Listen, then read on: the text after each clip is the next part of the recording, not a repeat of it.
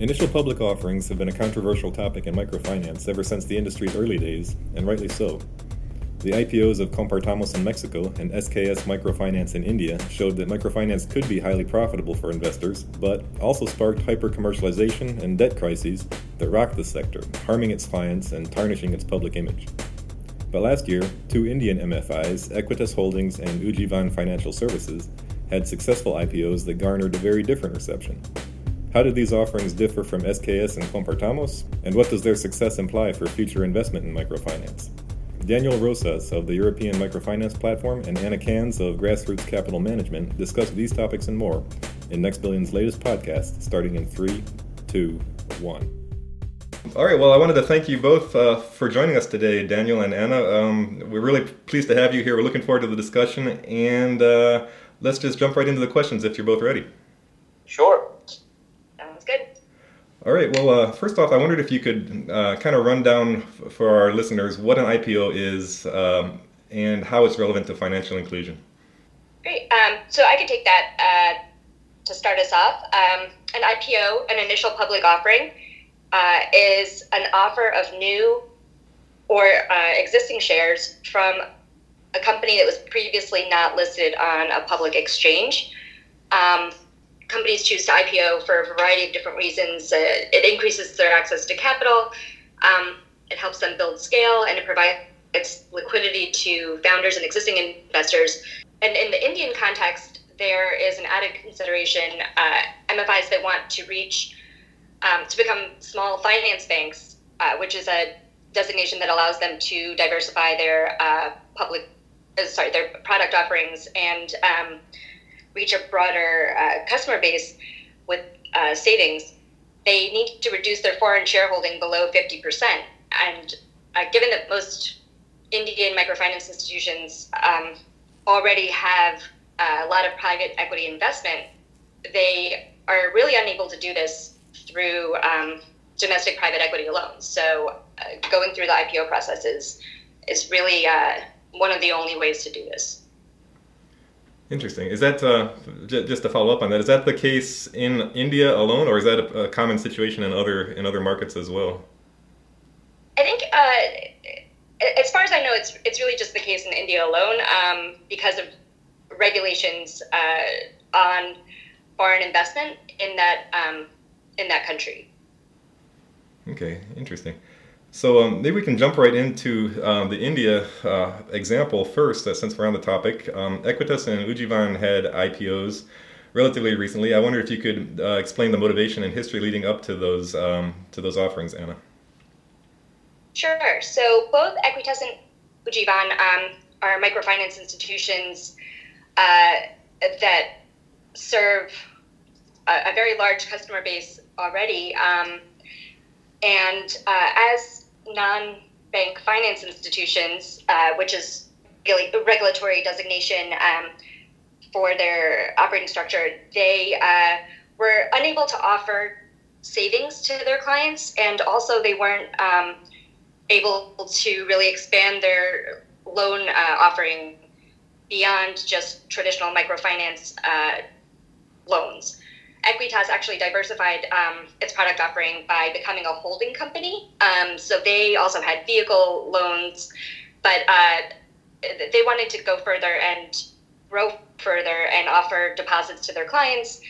And so both Ujjivan and Equitas received approval from the Reserve Bank of India to become small finance banks, which, as I mentioned, is a new designation that allows them to take deposits from clients and also a number of other benefits.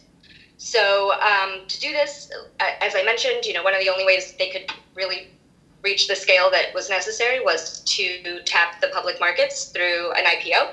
And so far to date, their IPOs have been received pretty well compared to IPOs in the past in financial inclusion, which had suffered from maybe a first mover disadvantage where they were viewed as pursuing commercial ends at the expense of their social mission. These companies, I think, because they wanted to become small finance banks which requires them to remain committed to serving the underserved markets. They had this written in their bylaws, and it was in their prospectus as well, to continue serving these underserved markets and also remain committed to their social mission. Okay, and so that factor you think was a big part of why they were better received than perhaps other IPOs had been? In my opinion, yes, but I think it was also a maturation of microfinance itself and the public perception of microfinance and its benefits and drawbacks, which earlier financial inclusion IPOs, as sort of the first movers, they sort of had to define microfinance for the market, and that had some negative consequences as far as public perception. Well, let's talk a little bit about some of those IPOs that had a negative reaction amongst the public. Daniel, maybe you can lay out the context behind the SKS and Compartamos IPOs and kind of describe what the response to those was. Absolutely. And I think in many ways it helps explain why the current IPOs have gone differently. I think one really key point that Anna mentioned with the current IPOs is they were driven by an underlying business need. Business need of being able to collect deposits and having the capital necessary to do that. But if you look back at the kind of conversations that were happening with the early round of IPOs, the need was as much strategic and public relations need as it was a business need. Yes, they needed capital to grow. Yes, they were of the size at which point IPO was a logical way to get that capital. But in the one case, in the case of Compartamos, if I remember right, I don't believe they were actually raising any capital at all. It was just a vehicle for existing investors to exit to sell their shares. In the case of SKS, the split, they were both raising capital and providing an exit for existing investors.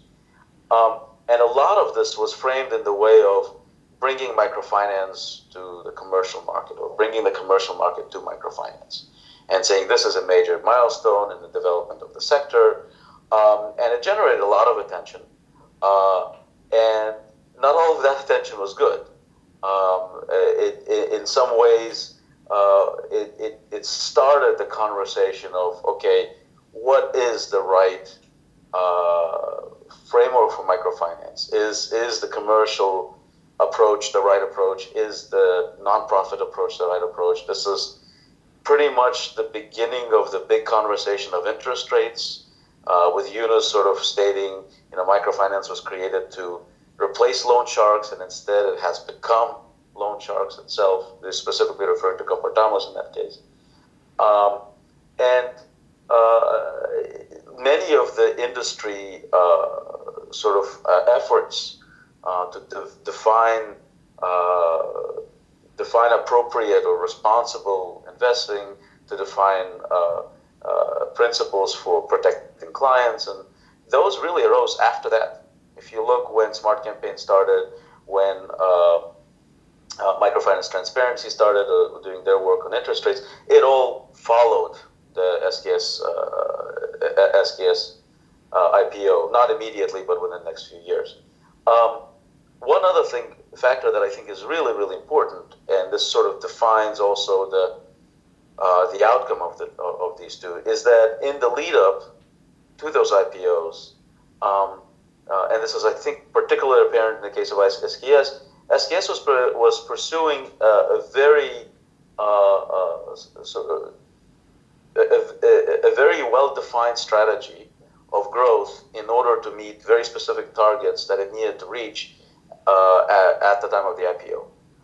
And it pushed it to grow to a level that is really not possible given its size without becoming essentially an irresponsible lender. And that's what they did. And a lot of it triggered the types of, not only by SKS alone, but also as a result of its competitors sort of trying to chase it and maintain their market share. It created a level of competition in parts of India, especially in Andhra Pradesh, which was the largest share of microfinance in India at the time. It created a lot of competition that was unsustainable. And it did lead to over-indebtedness, and in some sense, a lot of the response. I would say that the crisis in Andhra Pradesh, which was when the government of Andhra Pradesh actually, essentially, in effect, prohibited microfinance in October 2010. I don't believe it would have happened without the SKS IPO, which just happened 3 months before. This is a major factor in that picture. And that juxtaposition of the shareholders and officers of SKS walking away with millions, and if you look at the articles being written at the time, you'd see the poor, some of them committing suicide. It was the worst possible picture, and I think the fact that today's IPOs, both Ujjivan and Equitas, have been much more low key. Attracted a lot less attention is a good thing, because they were focused on the business itself and not on sort of this bigger picture. So you described a number of differences between these two sets of IPOs. Are there any other differences that you guys would like to run us through? I think I would also mention, just following up on what Daniel was saying about signals to the market, is another indication of sort of future, I guess, growth plans or future profit plans is valuation, and if a valuation is high, it indicates to the market that the company then would need to grow or have very high profits going forward to justify a high valuation and a high price. And in the case of Compartamos, their price was probably largely driven by their very high profits going forward, and then in SKS's case, as Daniel mentioned, the high growth that was really not prudent given the market saturation where SKS was operating at the time. And so just comparing the Compartamos and SKS IPOs to Equitas and Ujjivan, I would mention that the latter, Equitas and Ujjivan, were under 2 times book value, which is price to book value is a way to standardize price across companies for comparison's sake, where Compartamos was close to 13 times book value and SKS was 4 times. So that's to say that the Equitas and Ujjivan prices were a little bit more reasonable, indicating that they wouldn't be growing uncontrollably or maybe charging high rates to their customers to create these profits that were maybe unsustainable. Yeah, if I can actually add to that, I think this is a key point, and it happens both in terms of what the valuation expectations are going forward, right? Investors paying a certain price at IPO, but it also sets expectations in advance, meaning existing shareholders expect to be selling for a certain price. And if you look at the shareholders who entered, bought shares in SKS in the 3 years leading up to the IPO, these were largely venture capital funds, not traditional microfinance investors at all. And they tended to have, as their normal practices of fairly short-term, they will come in and they'll get out within 3 to 5 years. So the time frames are fairly short, and they expect to have high returns. But those high returns come with high risk as well. So a typical venture capital investor would expect some of their investments to fail completely. But if you look at a microfinance institution and then you sort of ask the question, is that really the appropriate mindset to be investing in an institution that should be serving the poor? Because if that institution fails, presumably its clients have also been hurt in the process. And I think that's exactly the kind of setup that was created with the expectation of that high valuation.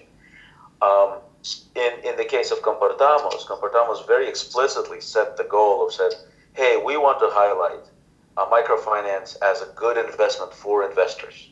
hence we're keeping our profits high, which directly led to them keeping their interest rates high as well.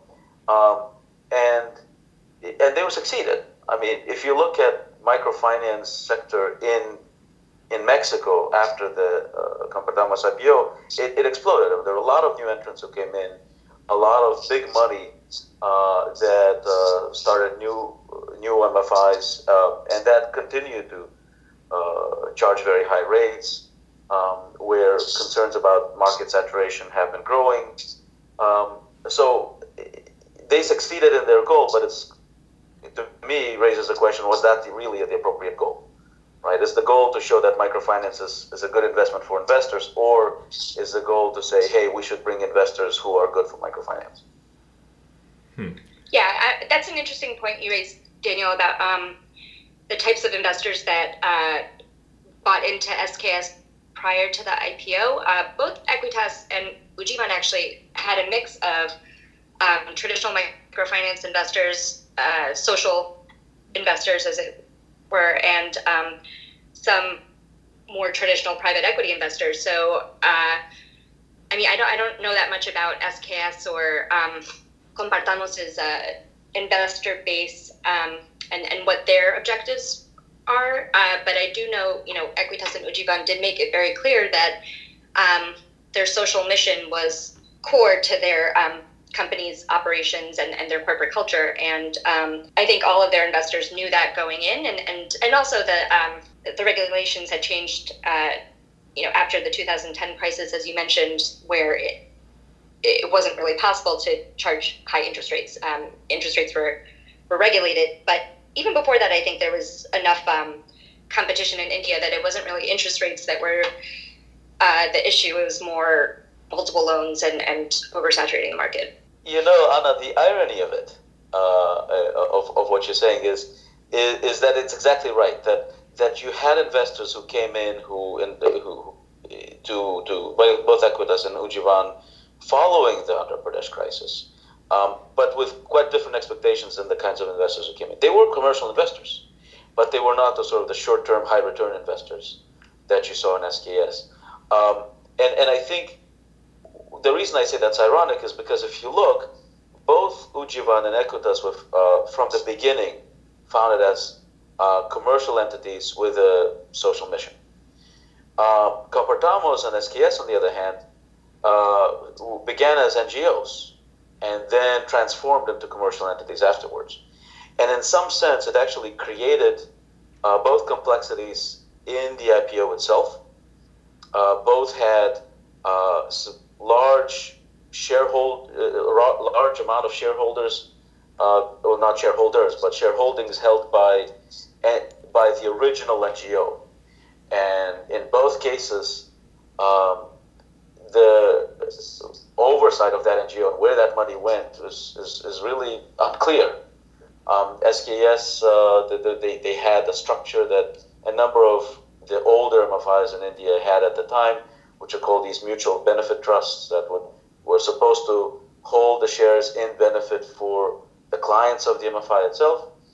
And I think they walked away with something on the order of $200 million or so at the time of the sale. And some of it they actually was realized profit. I think about 60 million or so was realized profit, real cash that went to that mutual benefit trust.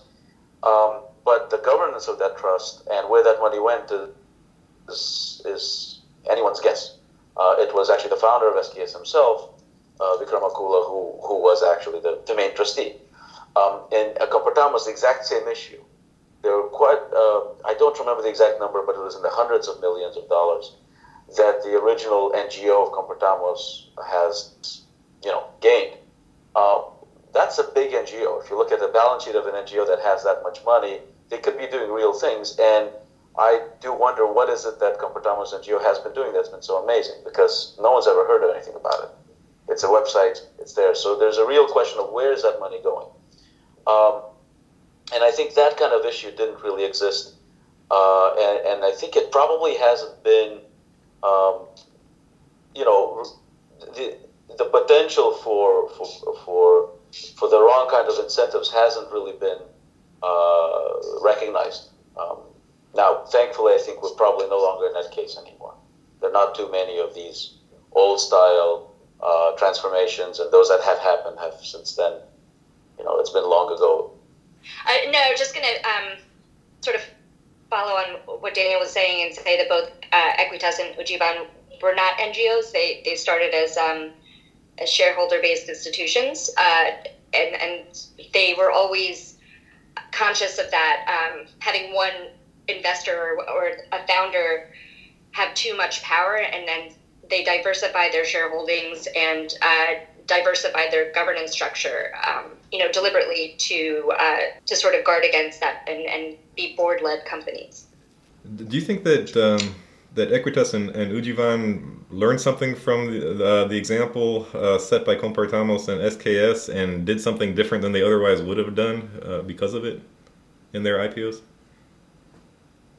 I don't know if it was those examples directly that they learned from, or just the changing marketplace that contributed, the change in regulations that sort of required that, but also their founders and their governing principles were sort of developed before these IPOs, and with those considerations in mind, to be a board-led company, to not have one founder, one investor have too much control, to sort of safeguard the social mission, which was essential to their operations. So I think those things were ingrained at the start. But I do think the changing regulations and the changing perception of microfinance, and I think every institution learned from that. I think, James, if I can just add that, I think there's been a general change in the ethos of institutions that invest in microfinance. So not necessarily looking at those IPOs specifically, but I imagine that, for example, one of the key shareholders in SKS was an organization called Unitas that was based in Washington State in the U.S., and they actually had a very specific objective. It was a nonprofit that invested in SKS and I think a few others, but not so many. And they had a very specific objective to commercialize microfinance. I mean, that was their goal. They had a lot of links to Silicon Valley investors, and it was through them that a lot of the sort of more aggressive commercial investors wound up entering in to SKS even prior to the IPO. I don't think that those investors really exist anymore. I don't know of any sort of microfinance investors who have a very explicit goal. We want to commercialize, that's our goal. And even those who do see it quite differently. They're seeing it not from a perspective that commercialization is good, but more from a perspective, hey, maybe we need the type of institutional structure that commercial banks have that allows them to have much larger balance sheets, that allows them to have a much more diversified asset base. So it's a much more strategic view rather than almost a social goal that sort of sets commercialization as its own objective. I don't think that exists anymore. Yeah, that's interesting. Unitas also invested in Ujjivan. So, I think, like you said, I think the ethos has changed, and I think, investors themselves have changed, and their own objectives and their objectives for the industry have probably evolved. And I'm sure they learned from the SKS experience. So I think that's an interesting perspective to think about. That's really interesting thing. What I know is that Unitas as an organization, following actually pretty soon after the SKS IPO, within a year, actually closed. So there's no more Unitas NGO, but the fund that they had continued onward, and I think that's the Unitas. It's based in Mauritius. I don't know who the holders of the fund are, and I think those are the investments that they must still have in Ujjivan and others that they had. But Unitas, the organization, that disappeared. Right. And it is actually itself an interesting little part of wrinkle in the story. It happened very suddenly. I know the employees at Unitas, whom I knew personally, some of them, were completely surprised. I mean, this was not expected. This just happened in a day. The board made a decision, and then the employees were all told, okay, we're closing. And another real interesting story, and I think it is related in some sense to the ethos of the day. Well, I got one last question for you. Just kind of zooming out a little bit. I wonder, I mean, is it fair to say that you could draw a fairly straight line from these IPOs with SKS and Compartamos to concerns with excessive profit taking and interest to, the crises that then kind of racked the industry? I mean, is it fair to say that the IPOs directly led to the changes that have reshaped microfinance over the past several years? For me, without question, I would say that the reason we talk about interest rates today and the reason we talk about them in the way we talk about them is because of the Compartamos IPO. That was the trigger point. If you go back, there were a number of papers that were put out. Chuck Waterfield started sort of, proclaiming this as a big issue. It laid the seeds for what became microfinance transparency later. CGAB actually wrote a major paper on this, sort of exploring, what are the underlying components of the Compartamos interest rates and why they, as high as they were at the time and still are.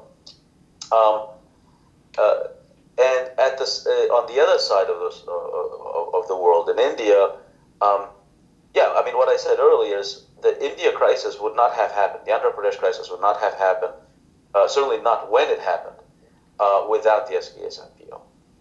That was a key part of it. And it's on both ends. It's on the one hand, the IPO is what drove that reckless growth. And if you look at the statements of the heads of the other major MFIs in Andhra Pradesh, they were all also expecting to have an IPO within 1 to 2 years after SKS. And it was a question of who was next. And that was what was really driving the market. And then once the IPO happened, and once that sort of juxtaposition of profits on the one hand over indebtedness on the other hand, it's what gave the government in Andhra Pradesh really the cudgel with which to start hitting the sector there. And that in turn further caused the central bank to get involved and start laying down normal regulations. So, a lot of why the market in India is the way it is now really does go back to that IPO. To the extent it affects approaches and concerns about over-indebtedness elsewhere, I think those stories are still there. There are other countries that deal with over-indebtedness that do look back to Andhra Pradesh as an example and that type of growth as an example. But in that respect, it was, there are other examples of that too. It wasn't just the IPO that caused it. Interesting. Yeah, I would agree with what Daniel said, and I think the SKS IPO was a catalytic event, but it certainly was one of many factors, and the resulting regulation, while harsh and having negative consequences for many microfinance institutions, also built the regulatory framework and the credit bureau infrastructure that made these current 2016 IPOs possible.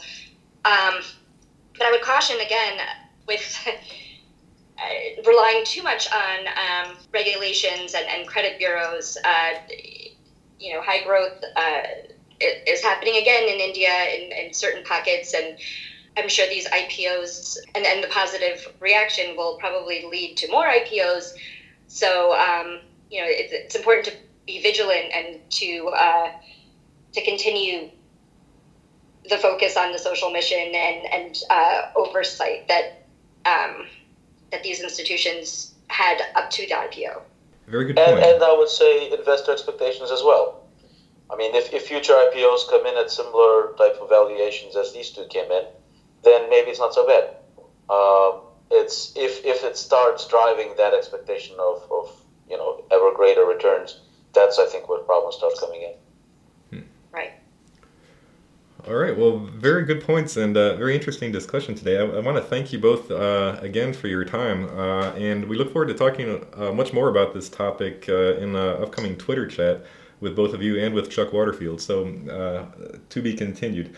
So thanks again to you both, and we'll be in touch soon. Thanks, James. Thank you.